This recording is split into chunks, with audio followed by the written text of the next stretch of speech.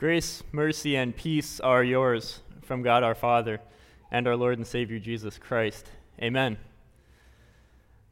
Jesus' miracle of turning water into wine is quite well known, even in the secular world, outside of Christianity.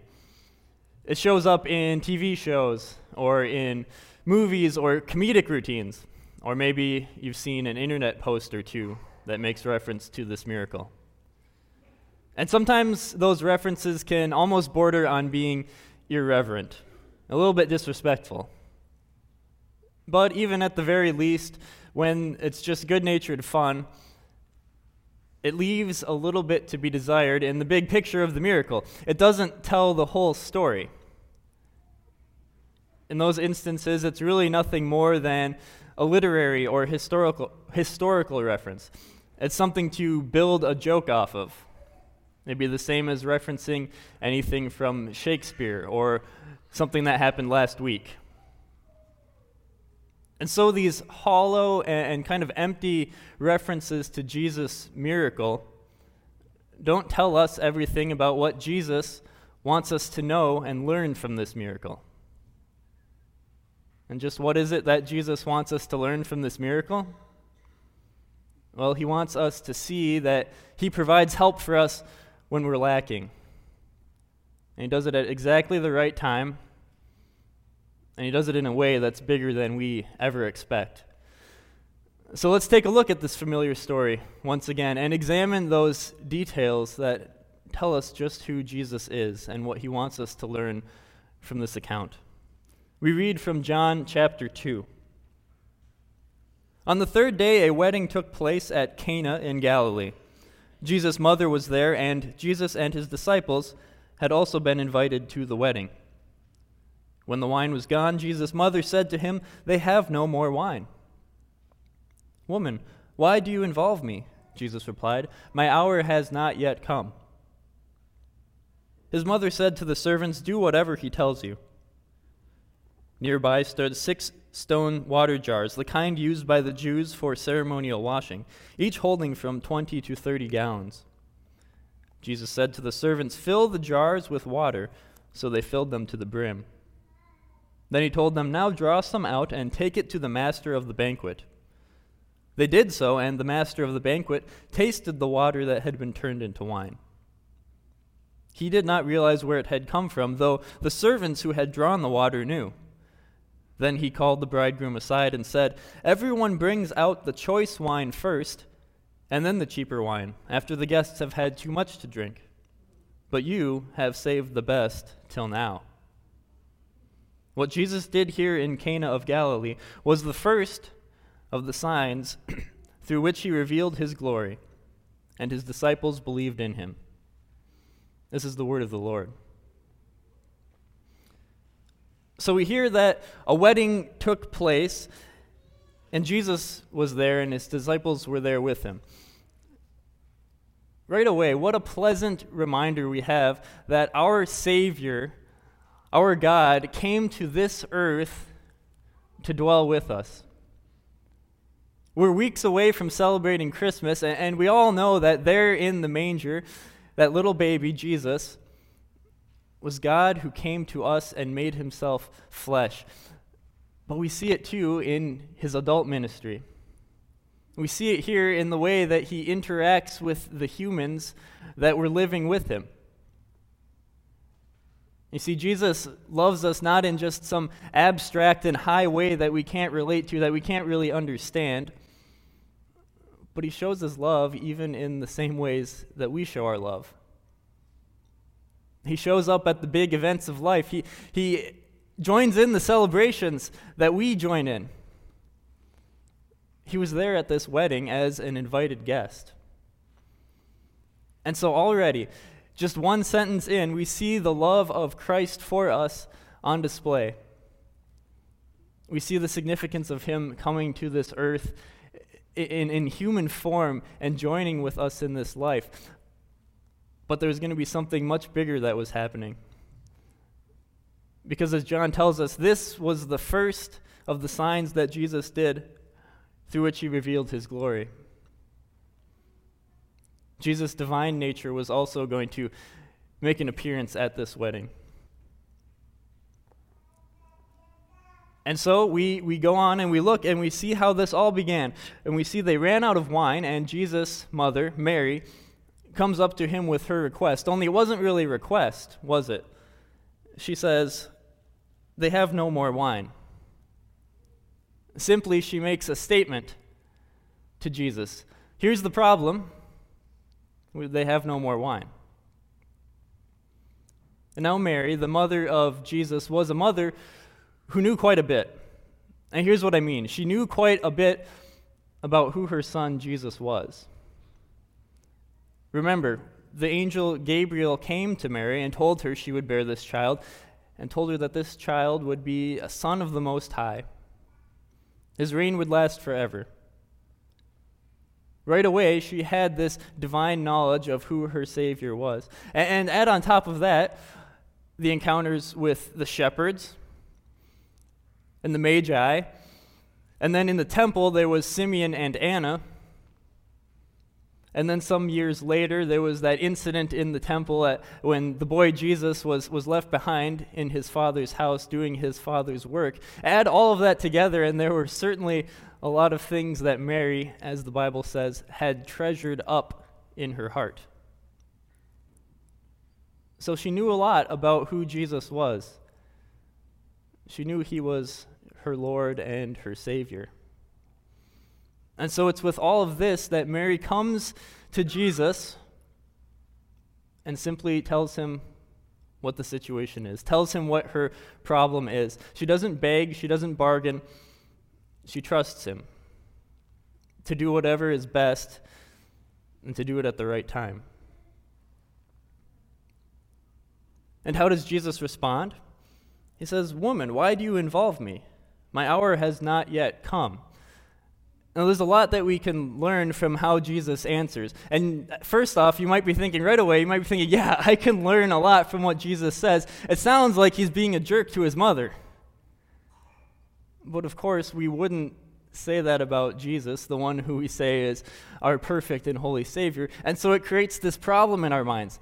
How can Jesus say something that sounds so harsh, so dismissive, when I know everything else that I know about Jesus? How do these two things come together? Well, first of all, we need to know a little bit about the language. When Jesus says woman, it could sound harsh in our English language when we say woman. Like he's calling her out, like he's saying to his mother, "Woman, get out of here, just woman, don't bother me." But it's actually quite a common way to address a woman. And Jesus did it another time where the situation could have only taken the tenderest of meanings. When Jesus was on the cross, and the disciple John was there, and Mary, his mother, was there, and Jesus commended Mary, his mother, to the care of the disciple John, he said, "Woman, here is your son." So Jesus means nothing harsh by saying woman when he addresses his mother. And then when Jesus says, "Why do you involve me?" He's really saying more, what does this have to do with me? What does it have to do with the reason that I am here on earth? What does it have to do with God's plan? God's plan of salvation that's being carried out right before your very eyes, even at this moment here at this wedding at Cana. Jesus' response was a test of faith. It was a reminder to Mary and to all of us who hear about this account to remember what Jesus' purpose was, to remember why he came to this earth. He came to this earth to be our Savior. He came to this earth to be the atoning sacrifice for sins, to live, to die, and to rise again. And so he says, "My hour has not yet come," pointing to that hour when he would die on the cross, his greatest hour, where his goal and purpose would be accomplished. And in those words, "It is finished," he would declare his work to be done. So these aren't harsh words. These are loving words. Words meant to build up faith, words meant to focus us on what is important. It wasn't that Jesus didn't feel like he should get involved because he was just a guest. It wasn't that Jesus was too tired or too busy to get involved with it and he just wanted to get his mother out of the way and stop bothering him. And it wasn't because he didn't care about the wedding, but he first wanted to make sure that Mary and all those who hear knew why they should trust in Jesus. It's not just a matter of trusting in Jesus because we know he has great power and he can do whatever he wants. It's a matter of trusting in Jesus because we know he's the Savior who provides our greatest need. And so if he can provide our greatest need, will we not then know he can provide all these other things? Now that's what Jesus wanted to get at with his answer, but doesn't it still kind of test you when you hear it now? Doesn't it make you a little bit impatient or a little frustrated even reading through the account as it's here in the Bible? It would have been pretty nice if Jesus would have just said, okay, yeah, I'll take care of the wine. Easy. None of this sidetracking to tell me the big story, lecture on the lesson. But that's what Jesus does. And maybe it makes us a little impatient because we'd like to have Jesus be that Jesus who just turns water into wine whenever we want. Right? Wouldn't it be nice to just have the Jesus app on your phone, and whenever a problem comes up, you just pull it out, you press a couple buttons, Jesus is there, you tell him what's wrong, Jesus hears the problem, fixes it. But there's a reason why he tells us that his hour has not yet come. Sure, it'd be nice to have things happen the way we think they should, and I've questioned it myself sometimes, and I've heard other people, things like, why doesn't God just stop wars or this violence or other troubles before it happens? I know he has the power to do it. Wouldn't it just be easier if he took care of it beforehand? Or he could save us all a bunch of trouble and just take us to heaven as soon as we hear his word and save us from any trouble of living in the world. Or maybe it's a little more personal. Why do I have to go to the doctor and take these medicines and rest to get over my sickness when God could just do it so much more easily? Why do I have to go through this ordeal? Why do I have to start at an entry-level position at my job, even though I'm much more qualified, even though I have skills? Couldn't God use his power to guide my employer and my friends and those around me to see my skills, to see my talents and make use of them? There's a lot of easy ways that we could get through life, or so it seems. And Jesus cares about our well-being, but first of all, most of all, he cares about our spiritual well-being. The biggest thing that he wants to take care of is the spiritual well-being. And there's a lesson in this, and Jesus says to us, if God clothes the grass of the field, which is here today and tomorrow thrown in the fire, will he not much more clothe you? And so do not worry, saying, what shall we eat, or what shall we drink, or what shall we wear? For the pagans run after all these things, and your heavenly Father knows that you need them. But seek first his kingdom and his righteousness, and all these things will be given to you as well. Therefore do not worry about tomorrow, for tomorrow will worry about itself. Each day has enough trouble of its own. God cares about the little things. He cares about the daily things, the weekly struggles. But he's not here just to get you through the week. He's here to get you to a bigger goal. You may have experienced this if you've ever gone hiking up into the mountains, or even maybe if you've just driven along a hilly road. You get up to the top of a ridge or a crest, and you see another one, and you think that ridge, is the last one. And when I get up there, it's going to be the destination, and I'm going to see where I want to go. Maybe it's a lake or a big open meadow, and you'll see the mountain peaks. And you get up to that ridge, and there's another ridge. And you're thinking, well, it can't be much farther. It's got to be the next ridge. I'm going to get there at the next ridge.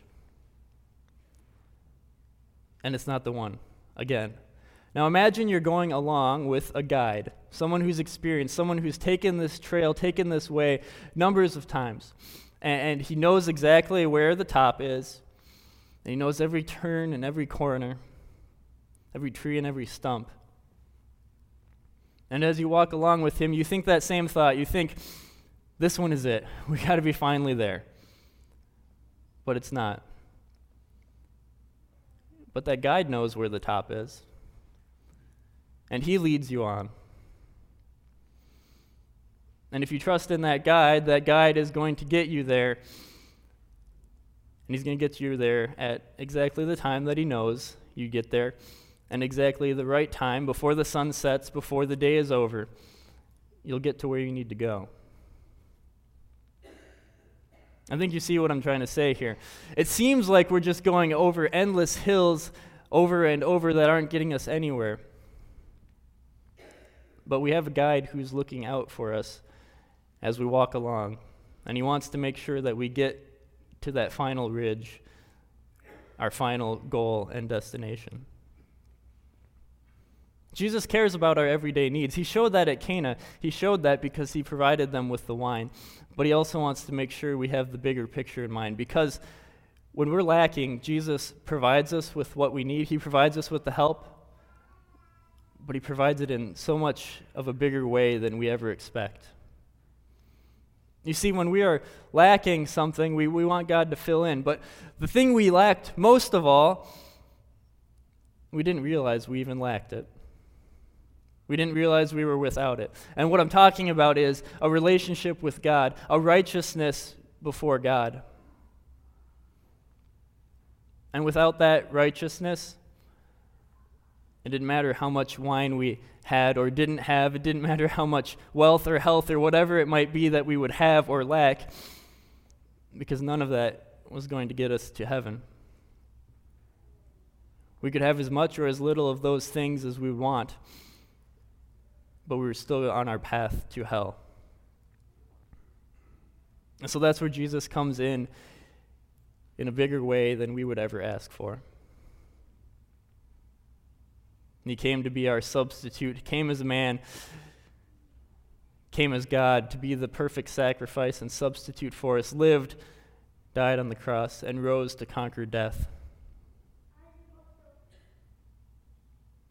Jesus came to help us in a bigger way than we would ever expect. And think about it. What happened there in Cana, the problem was fairly trivial, right? They run out of wine, and the party has to end a little bit sooner. Sure, it was a bigger deal in that culture to have a little bit of shame, but really, was the bridegroom going to lose friends? Was anybody going to get injured? Was the body going to get harmed by not having a little more wine, by going home a little earlier? And chances are, even a few weeks or months later, most wouldn't even remember that they had ever run out of wine. And yet, Jesus provided when there was a lack. Jesus provided in the time of need. And as he did it, he also had the bigger picture in mind. Because in showing his divine power, his glory, as John says, in this sign, he was declaring himself to be the Messiah. And that's no small thing. Because in showing himself to be the Messiah, he was showing himself to be the one in whom we should put our trust for all of our troubles, especially our greatest trouble. And John says, after this sign, the disciples, they believed in him. They believed in him as the one who was promised to come and to take away all of their sins.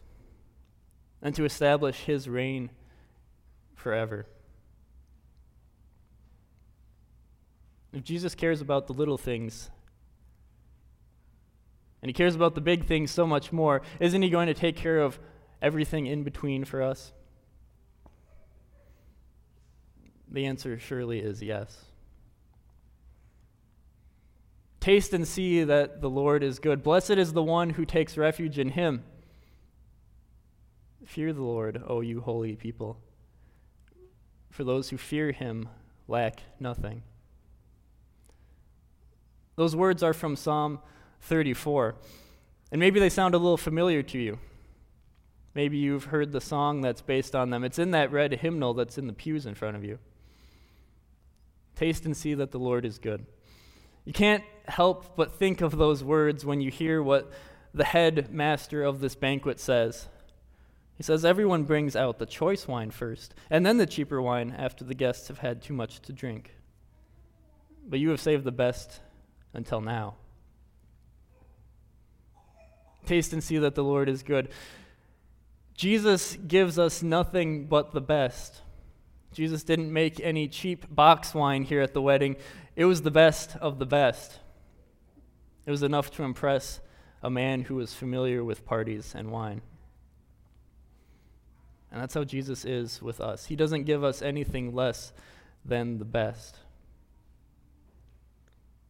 He wants us to be in heaven with him. We have tasted and we have seen what it's like to live in the shadow of his cross. We're tempted to be satisfied with just a small Jesus who helps us with the daily struggles, but we don't have that. We have a big Jesus who covers our biggest need. And so he doesn't just take us to be with him at some wedding in a place where the wine is pretty good. Jesus wants to make sure that he takes us to be with him at the wedding feast of the Lamb in heaven. Amen.